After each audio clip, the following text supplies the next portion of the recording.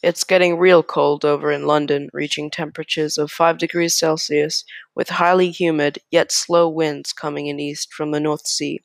It's not expected to be very cloudy, with low air pressures, temperatures, and visibility. London may be getting more rain with a 50% increase in chance of precipitation.